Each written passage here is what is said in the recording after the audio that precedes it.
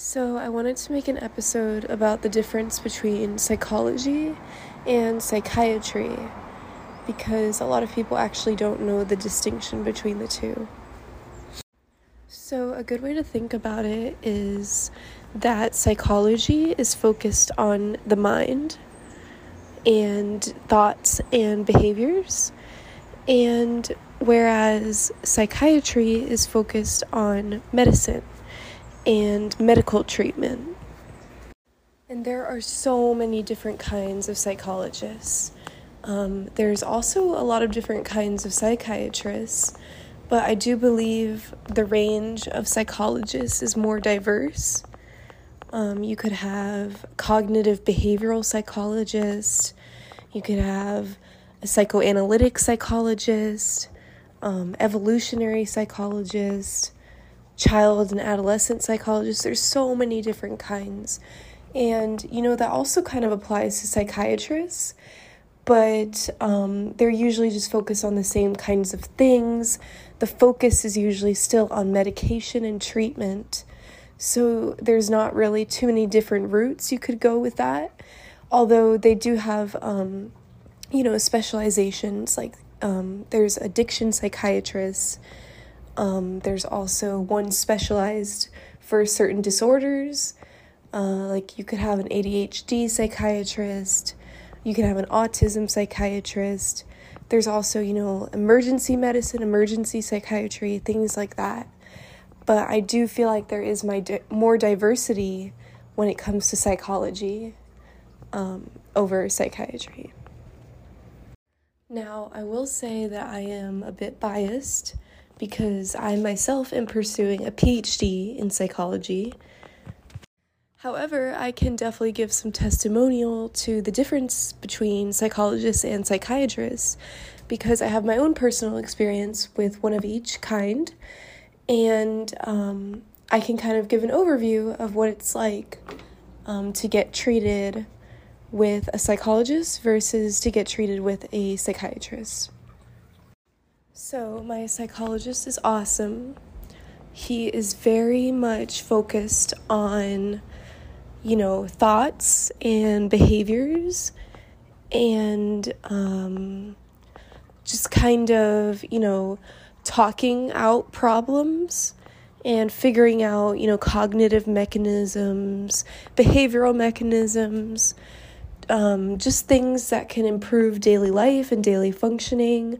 And this is all done through talking and conversation and learning new skills and stuff like that. Whereas my psychiatrist, she is amazing too. And she also, she is kind of more holistic. So she does, focus a little bit more on psychology than the average psychiatrist. However, her main job is to prescribe me medication. So when she sees a problem in my life, her solution is to put me on a new medication and test it out and see how it affects me. And if there's any bad side effects, then we just discontinue the medication and try a new one. So don't get me wrong, medication is very effective. There's neurotransmitters and brain chemicals that it's literally targeting and altering in your brain. So that's definitely, biologically solid. However, I personally believe that it's the actual, thoughts and behaviors and what's going on in your mind. That is what's most impactful to your daily life and your daily functioning. Because you can have 10 medications that are making your brain feel happy, but if you don't actually know how to feel happy, or if you don't actually know what happiness is for yourself, then are you truly going to improve? So with that being said, arguably the best combination would be, having a psychologist and a psychiatrist. That way you can target the mind through thoughts and behaviors and through actual chemicals and medications. So, that's always a good route. I personally would say if you have a psychiatrist, also get a psychologist. If you have a psychologist, you don't necessarily need a psychiatrist, if that makes sense. So kind of like a square and a rectangle kind of analogy thing. But yeah. And I just want to make it clear that it's really hard to generalize these professions.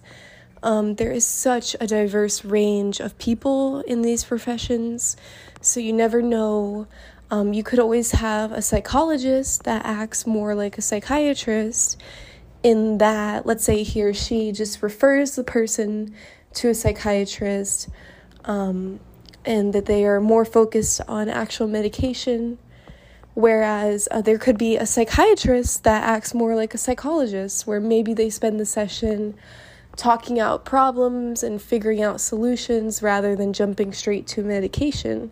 So you really never know what you're going to get with that until you actually, meet with the person and get to know who they are. That's why I think it's really important to actually know who you're seeing. I mean, even if it's just a normal medical doctor, so many people are quick to just assume that, okay, this person knows what they're doing. They have a doctorate's degree. They know better than me, which, yes, in theory, they know better than you because, they went to school and they learned more, but that does not dictate how they treat people. So make sure you know your psychiatrist, make sure you know your psychologist. It's very important. So I'm not here to tell you that one is better than the other, although I do point out the fact that I am biased towards psychology over psychiatry. However, I really want to get a different point of view on this, so I'm going to bring in Christina because she's pursuing a medical doctorate's degree, whereas I'm pursuing a doctor of philosophy, and we're both psychology neuroscience students, so we have very similar academics, we have very similar outlooks on life, very similar, scholarly beliefs, if that makes sense. However, we are going two different routes, so I think it would be really awesome to hear her input. Hi everyone, thank you so much for having me on here, Maya. My name is Christina and I'm a biology and cognitive and behavioral neuroscience major with a minor in religion. And I'm very happy to be here to kind of give my input on kind of the big picture of psychology versus psychiatry and how the two and the differences between the two tie into holistic medicine. So the story of the distinction and the link begins with actually a course that I took in fall 2021. Wow, that seems like so long ago, doesn't it? COVID, what a trip. Anyway, anyhow, anywho, anywhere, anyone, anyhow. So, as I was saying before, my thoughts rudely interrupted my train of thought, the original one, that is at least. In my course, we read a piece. It spoke about a man's struggle with depression and kind of his journey throughout trying different medications and different therapies and different processes.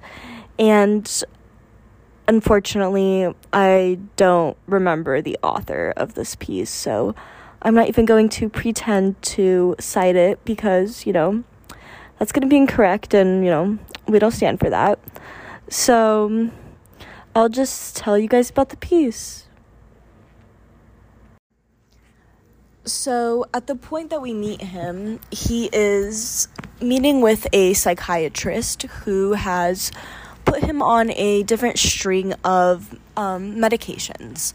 And, it's kind of how you described, Maya. They put you on a medication and they hope it works, and, they kind of see what happens. And unfortunately, the way the process works is it takes the individual about a month to 3 months to feel any better. And often the medications themselves have such negative side effects that they can instead increase, different depressive symptoms and just make the standard of living and daily lives of those individuals so much worse. And it's just so sad because towards the end of the story, you kind of hope that the medications work out for this man, but unfortunately it kind of goes that, he tries a few medications, none of them work.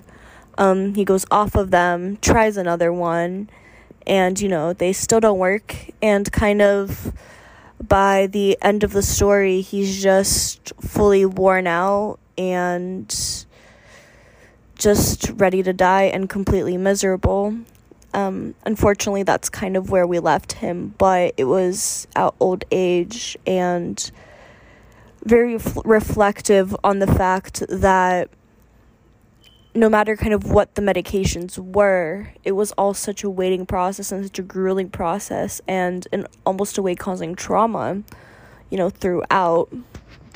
So it kind of brings into question almost the worth of the medications even possibly working, because, think about it. If it takes up to 3 months to see for a medication to work, you can go up to trying 4 different medications a year and still not feeling better if,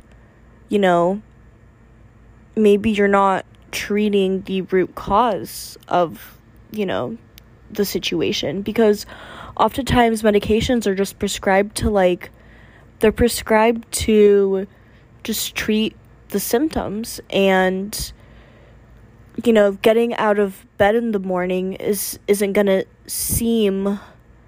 It's not going to be more enticing just because the chemicals are a little bit different. If your situation in life is exactly the same, things aren't going to change. And that's kind of what he refers to in that piece. And so sorry, once again, to not give that citation. But we also compared that to some other pieces in the course and discussed that actually pretty thoroughly, in terms of kind of the benefits of psychiatric medications in reverse to, talk therapy and talking things out, and even what's known as the talking cure.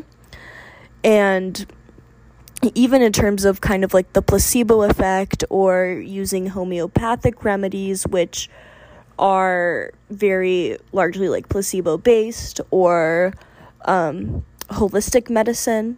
So more things such as herbs and kind of physical practices, and to kind of bring about healing and things like that.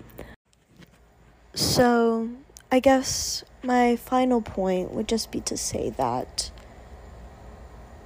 whenever it comes to kind of deciding, which one is better for you, or even if you should be listening to, taking advice from a psychologist or a psychiatrist, or even just figuring out, your career, whatever it is, just do try to remember that a holistic approach, in at least, my opinion, is always best, because, it's better to know more than not, and better to use the most effective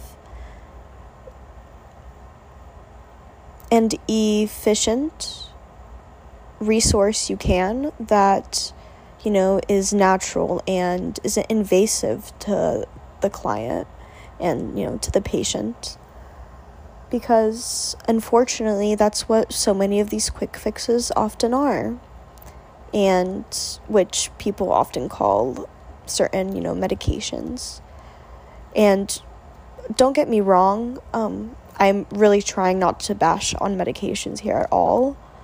Just really am trying to emphasize the point of considering things that may be changed in life instead of altering the very biological nature of your brain.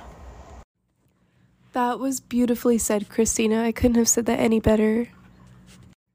So that concludes our discussion on the difference between psychology and psychiatry, both in terms of the definition and how it plays a role in daily life and functioning. And then Christina also tied all of that into holistic medicine and why that's really important, which I completely agree with. And I think that's really awesome that she brought that up. So there you go. That's coming from 2 behavioral cognitive neuroscience majors, one with a minor in religion and one with a minor in philosophy.